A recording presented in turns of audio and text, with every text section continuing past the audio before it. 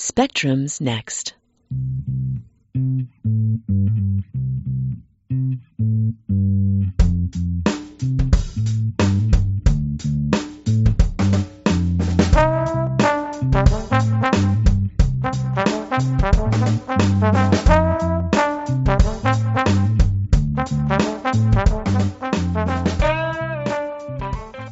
Welcome to Spectrum, the science and technology show on KALX Berkeley, a bi-weekly 30-minute program bringing you interviews featuring Bay Area scientists and technologists, as well as a calendar of local events and news. Good afternoon. I'm Rick Karneski, the host of today's show. We have a different kind of program today. This past October, the Berkeley Science Review hosted the live event Touch Me as part of the Bay Area Science Festival. We've previously featured both the BSR and the Bay Area Science Fest here. Visit tinyurl.com/CalixSpectrum to hear these past interviews. At the event, Dr. Kiki Sanford from This Week in Science interviewed 3 Bay Area scientists about the ways animals and robots navigate the tactile world. Lydia Tay from the Batista Lab here at Cal discusses the molecular basis of touch in the star-nosed mole. Benjamin T. from Stanford talks about touch sensation for robotics and prosthetics. And Daniel Cordaro from UC Berkeley's Keltner Lab reviews how we communicate emotion through touch. Here's the active scientist, Georgianne Sack from the BSR, to introduce Dr. Kiki.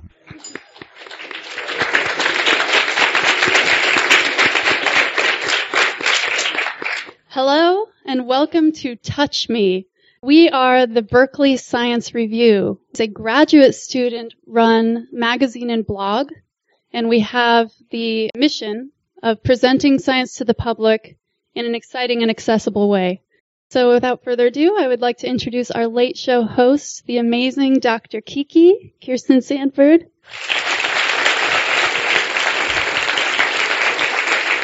Hi, everyone. I would like to introduce our first guest for the evening. Her name is Lydia Tay, and she is a graduate student in Diana Bautista's lab.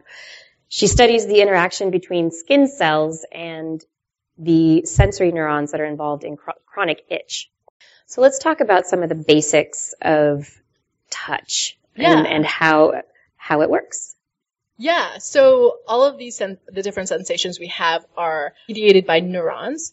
So these are nerve cells. In the case of somatosensation, or the sensation of touch, these neurons, the cell bodies, are right outside of our spinal cord, but then they send these long projections out to our skin and also inside in the viscera. And so these incredibly long projections at the tips in our skin have molecular receptors that are responsive to different types of stimulus. And we have lots of different types of touch stimulus. So you have light touch and painful touch. So light touch, like when a feather brushes against your arm, painful touch when a book falls on your foot.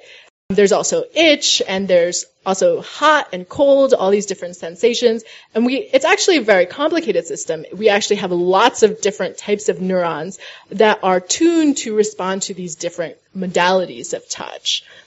And that's actually one of the things that makes it really tricky. So It's not just that there's one kind of neuron. There are lots of kinds, and they're all over. Their projections are all over the body, dispersed. Yeah, so say in a square inch of the skin on my hand, for example, I'm going to have every kind of touch receptor there? Yeah, so you'll have if you have, I guess, depending on the part of your body, you'll have hairs, and there are neurons that will innervate those hairs. And then you'll also have those that respond to pain and to cold and hot. And the innervation, the density depends on the part of your body. So the back is the least innervated spot. So you have like 2 points of stimulus next to each other, on your back, it will be harder to distinguish than it would be, say, on your fingers. Your fingers are incredibly well tuned. That's how come people can read Braille. Right. We're very sensitive to texture on our fingertips. Yeah. I've also heard that the lips in the face are one of the more represented areas of our somatosensory cortex. Yeah. So in the somatosensory cortex, people draw these things called the homunculus, where you have the shape of your body is representative of the innervation of these neuron fibers.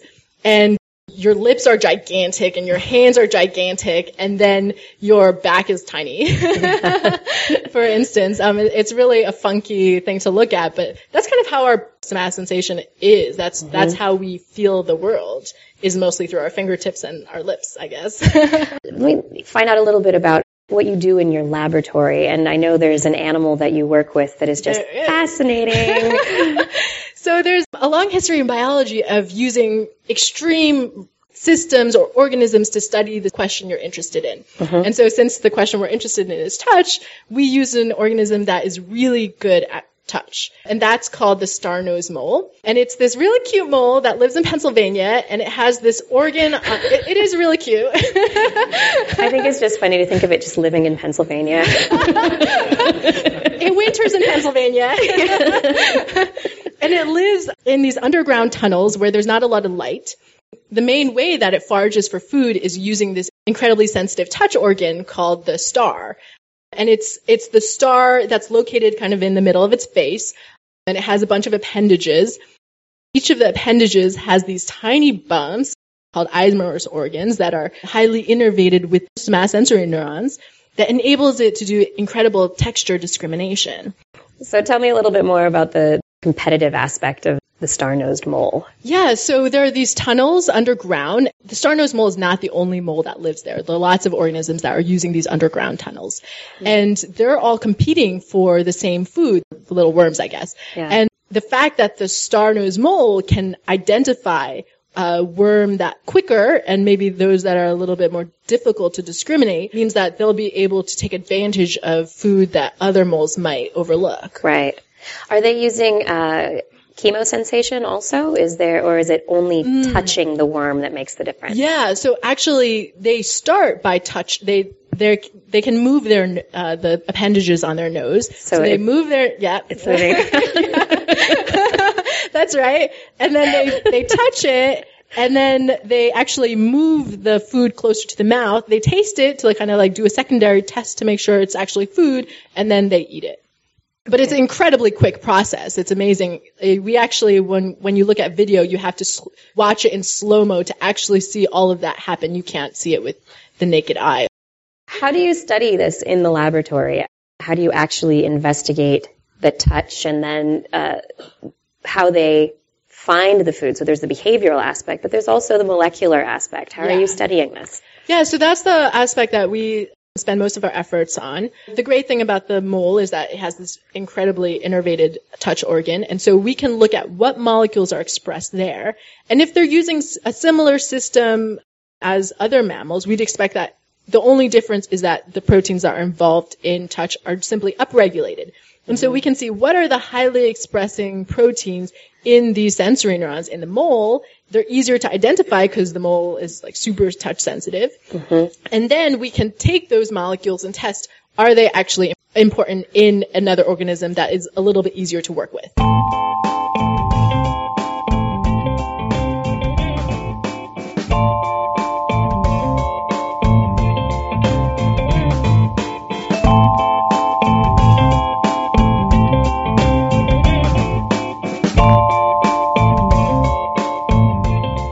You are listening to Spectrum on KALX Berkeley.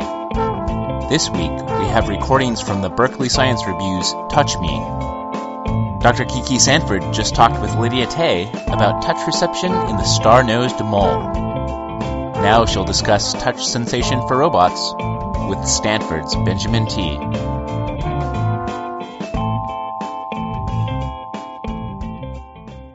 I would like to introduce our next guest, Benjamin T., who's recently completing his PhD in the lab of Zhenan Bao, and he has a master's degree in electrical engineering. He enjoys hiking, artistic mumbo-jumbo, randomly cliche poems, amongst other things. He likes building things, and his motto is, make awesome. So if we could all give him a warm welcome. Well, how did you get into engineering? It's a difficult question, but I remember I was a pretty naughty kid when I was young. So I used to break a lot of things. Uh-oh. I got a really big spanking for that. Yeah. And that got me wondering, well, since I love to break things, maybe I should learn how to make things work. And that kind of perhaps subconsciously led me to a career in engineering and science. Awesome. To make things work. To make things work, Yeah, as opposed instead of to breaking them, yeah. Do you still break things to see how they work? Actually, I do, just to see how they work. But Yeah. I can fix them back now because I have engineering training. So that's the cool part. So tell me a bit about what you need to be thinking about in creating a material that can act as a synthetic skin. What kind of factors are you trying to work with and incorporate into that material? Right, it's a great question. So everybody knows the skin is stretchable. And the reason it's stretchable is because it uses organic materials that have bonds that are not so strong. Like, for example, metallic bonds are really strong. So instead of using metal, we use stretchable materials like rubber. Try to tune them to make them really sensitive to pressure. And that's one of my first projects in Balzana's lab that I worked at for 5 years. Mm-hmm. So the first project was thinking, well, how can we make a piece of rubber, which is, imagine a rubber is actually pretty strong and tough. How can you make it really sensitive to vibration, for example? Right. How do you take something that could be used as a car tire? Yeah, exactly. And how do you make it something that's actually going to react to, like I think in one of your projects, a butterfly wing. Right. That's one of my earliest projects, yeah. Yeah. And then... How do you do that? Right. So the way we do that is we create very tiny structures out of this rubber. In fact, they're so small I can't see it. They're about 10 microns or less. So on a simple centimeter square, millions of them. Okay. And the reason is when you make really tiny structures out of rubber, they become really sensitive. Yeah. But at the same time, they also retain the elasticity, which is quite interesting. Yeah, so there's some kind of property of scaling with the Exactly. material that Yeah. changes its properties. That's right. Okay, and then what happens with the skin that you have created in the lab so far from that point? What does it do? Well, right now we've used it to sense butterflies, for example.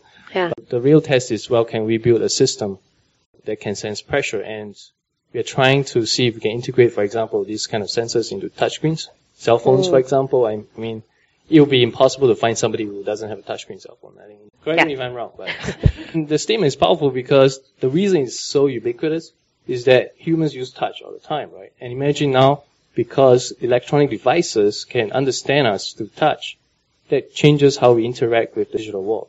Right. But right now, your touchscreens today don't sense pressure very well. In fact, they don't sense pressure at all. Most touchscreens don't. So we hope to integrate this material into touchscreens to allow pressure sensitivity. Right, because right now you have to have your fingertips. It has to exactly. do with properties of your skin touching the screen to allow it to conduct electricity.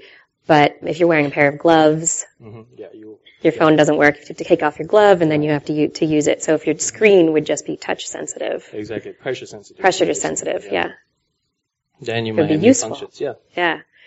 So what about industrial robots, medical robots? Oh yeah, absolutely. For example, the robot that fixed Luke Skywalker's hand. And there's actually reality now with certain surgical robots that make pinhole surgeries.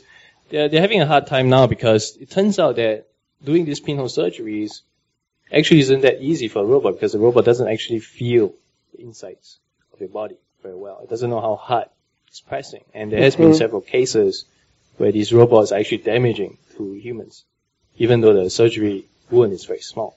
Right. And so for example, you could imagine having this material to be put onto robotic surgeons that can then feel how well or how hard they're pressing so they don't burst the artery, for example, accidentally by the doctor, Yeah. So actually towards the end of my PhD, I was making dinner actually, making lasagna, slicing up some cheese. I actually cut myself, and I realized that, we have focused so much on how we can make the skin or electronic skin so sensitive, but nobody has actually looked at how we can make them heal themselves.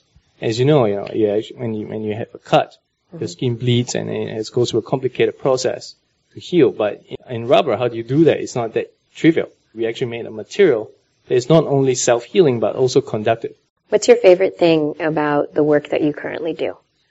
So I get to break things and make things. So pretty awesome. Yeah, besides that, I think the cool part about the work I do is that I have a lot of time to think about what I hope to use these things for, what I hope to be, and so doing a PhD actually gave me a lot of things, a lot of time to think about my next steps, and basically I hope to create medical technologies, basically to create impact.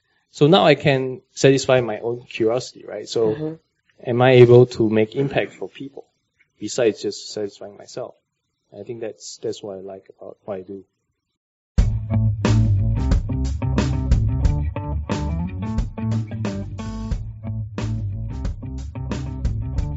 Spectrum is a public affairs show about science on KALX Berkeley. After Dr. Kiki talked with Benjamin T., she interviewed Daniel Cordaro about touch as a modality of emotion.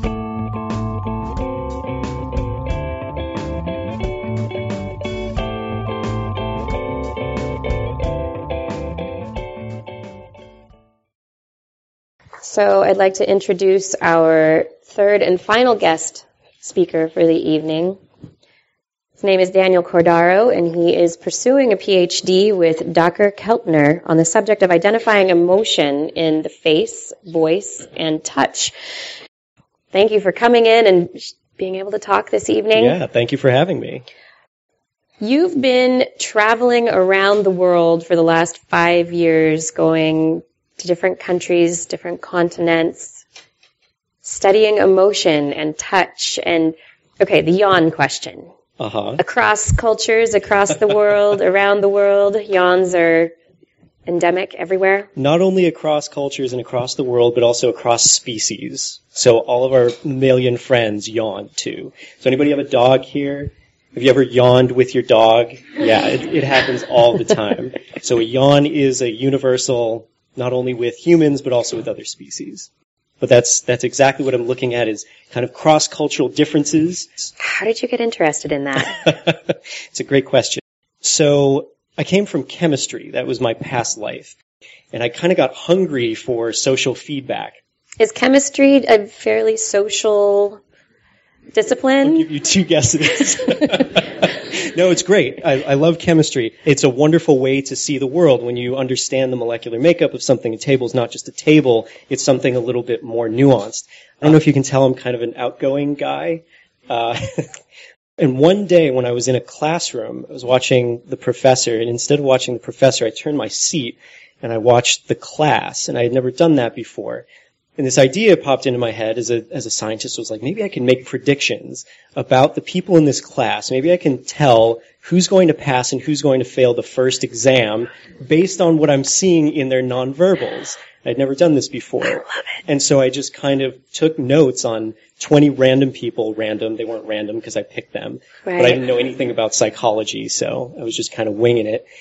And lo and behold, based on behaviors like kind of engagement, leaning forward and nodding, I see some people nodding, thank you, you're encouraging me to continue. And then other people who were like kind of slouched back and drooling with a half-empty can of Red Bull next to their chair. Right.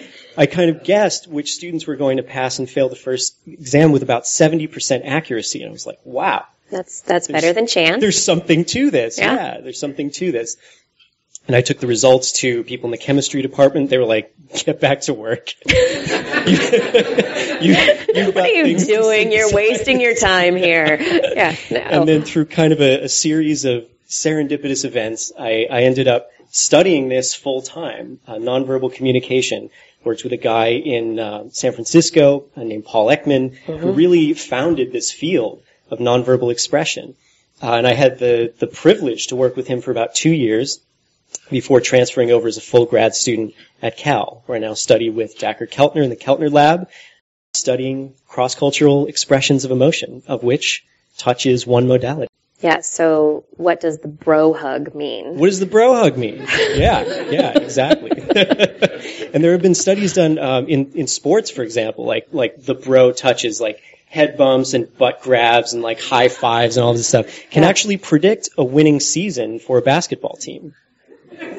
Yeah. That's fascinating. It's really cool stuff. Coming back from earlier conversation with Benjamin and also with Lydia, how would you speak to the other disciplines to try and get them thinking about your research? Right, yeah. I think it's an amazing question because what we saw is a nice series of scientists starting from the biological and molecular level, then going into kind of the materials level, and then lastly, how do we make this an emotional process, a more human process? So combining the three could really take us into the next phase of human evolution, which is to create kind of another copy of ourselves. So I'm hoping that you guys can save me a nice space in a human zoo when the AI takes over. And I'll be part responsible for that because they will be emotionally wise.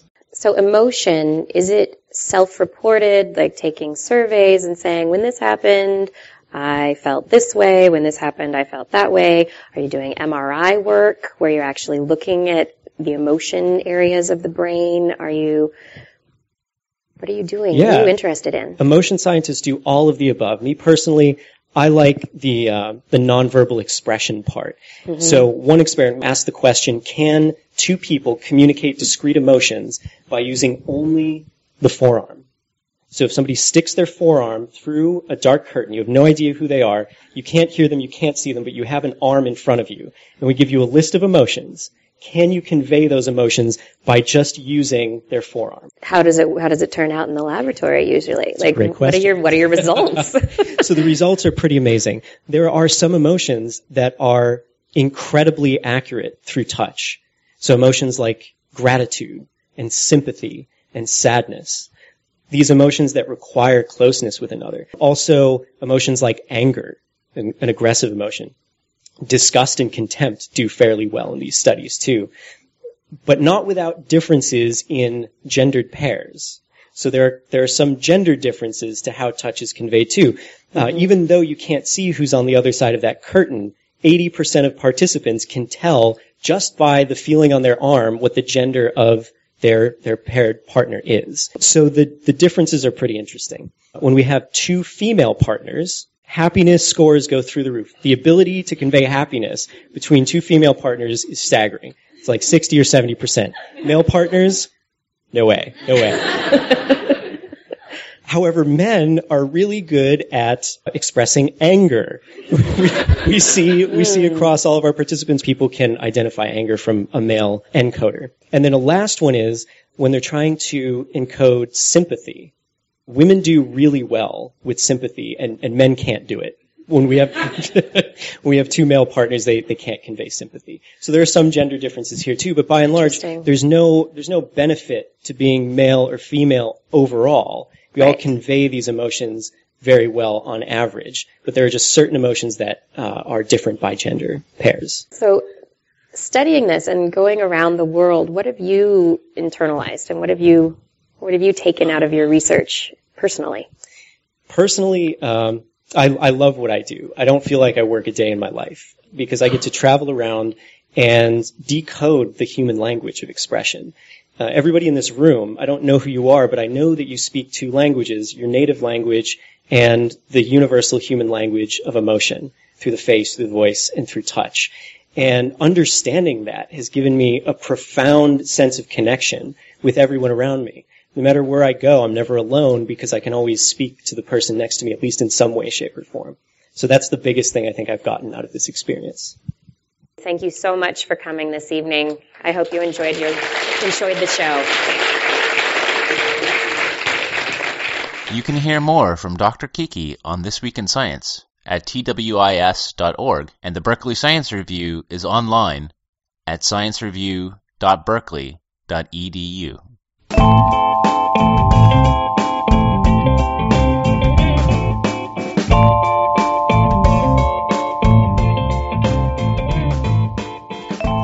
Spectrum shows are archived on iTunes U. We've created a simple link for you. The link is tinyurl.com/CalXSpectrum. A regular feature of Spectrum is a calendar of some of the science and technology related events happening in the Bay Area over the next 2 weeks. Here's Chase Jakubowski. NuSTAR is NASA's newest eye on the X-ray sky, focusing on X-rays at higher energies than the Chandra X-ray Observatory. Since launch in June 2012, NuSTAR has been uncovering black holes hidden deep within gaseous galaxies, including studies of the black hole at the center of our own Milky Way. On December 18th, Dr. Lynn Krominski of Sonoma State University will be giving a talk about the technological advances that made the New Star mission possible and will present several of its latest scientific discoveries. This event will be held at the Randall Museum in San Francisco at 7:30 p.m. on December 18th. Visit the San Francisco Amateur Astronomers website for more information on upcoming events. Saturday, December 21st, join the Chabot Saturday Night Space Talk featuring Fareed Khalaf. With the proliferation of privately designed and built spacecrafts, the possibility of commercial space travel is becoming increasingly viable. In this presentation, you'll gain some insight into the future of space travel and understand how our traditional means of exploration are now history. So join the Chabot Space Team Saturday, December 21st from 7:30 to 8:15 at the Chabot Space and Science Center in Oakland. For more science and technology-related events, be sure to check out the year-round Bay Area Science Festival calendar online at bayareascience.org. And now here's Chase and Renee Rao with Science News headlines. A new study, published December 5th in the journal Nature, reveals that an estimated 500,000 cubic kilometers of low salinity water are buried beneath the seabed on continental shelves around the world. The water, which could perhaps be used to eke out supplies to the world's burgeoning coastal cities, has been located off Australia, China, North America, and South Africa. Lead author Dr. Vincent Post of the National Center for Groundwater Research and Training and the School of the Environment at Flinders University says that groundwater scientists knew of fresh water under the seafloor, but thought it only occurred under rare and special circumstances. Our research shows that fresh and brackish aquifers below the seabed are actually quite a common phenomenon, says Dr. Post. He warns, however, that the water resources are non-renewable. We should use them carefully. Once gone, they won't be replenished again until the sea level drops, which will likely not happen for a very long time. Science Daily reports Professor Ken Naito and his associates of Waseda University's Faculty of Science and Engineering have discovered a revolutionary new energy conservation principle able to yield standalone engines with double or higher the thermal efficiency potential of conventional engines. If the effectiveness of this principle can be confirmed through combustion tests, it will not only open up the doors to new, lightweight, high-performance aerospace vehicles, but would also lead to prospects of next-generation high-performance engines for automobiles. Currently, Naito's group is working to develop a prototype combustion engine that will harness the benefits of his new energy conservation principle. Most conventional combustion engines today operate with thermal efficiencies around 30%, dropping to as low as 15% when idling or during slow city driving. If the group can develop this new engine with a thermal efficiency of close to 60% for a wide variety of driving conditions, they could unleash a new era of automotive transportation and even surpass the efficiencies of our most advanced hybrid systems. A recent study by UC Berkeley researcher Jean-Michel Mongeau has shed light on one of the cockroach's many disturbing abilities. The insects are famously hard to kill, due in part to their astonishingly high escape speeds. The bugs move so quickly that they can no longer use their nervous system to regulate their speed. They instead rely on a mechanical enhancement provided by their antennae. Mongeau tested the behavior of the critter's antenna on differing surfaces and discovered that the tiny bristles on the antenna are able to stick to rough surfaces and bend in such a way as to prevent the roaches from slamming into the walls at high speeds. He confirmed this hypothesis by lasering off the small hairs on some of the pests and running the trials again. This time, the antenna no longer bent. While a peek into the mechanics of the world's most tenacious pest is certainly interesting in and of itself, Mongeau is actually applying what he's learned to help design robots that are better able to function at high speeds.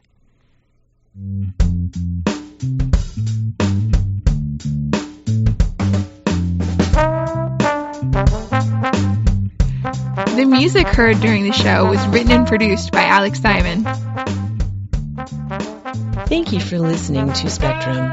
If you have comments about the show, please send them to us via email. Our email address is spectrum.kalx@yahoo.com. Join us in 2 weeks at this same time.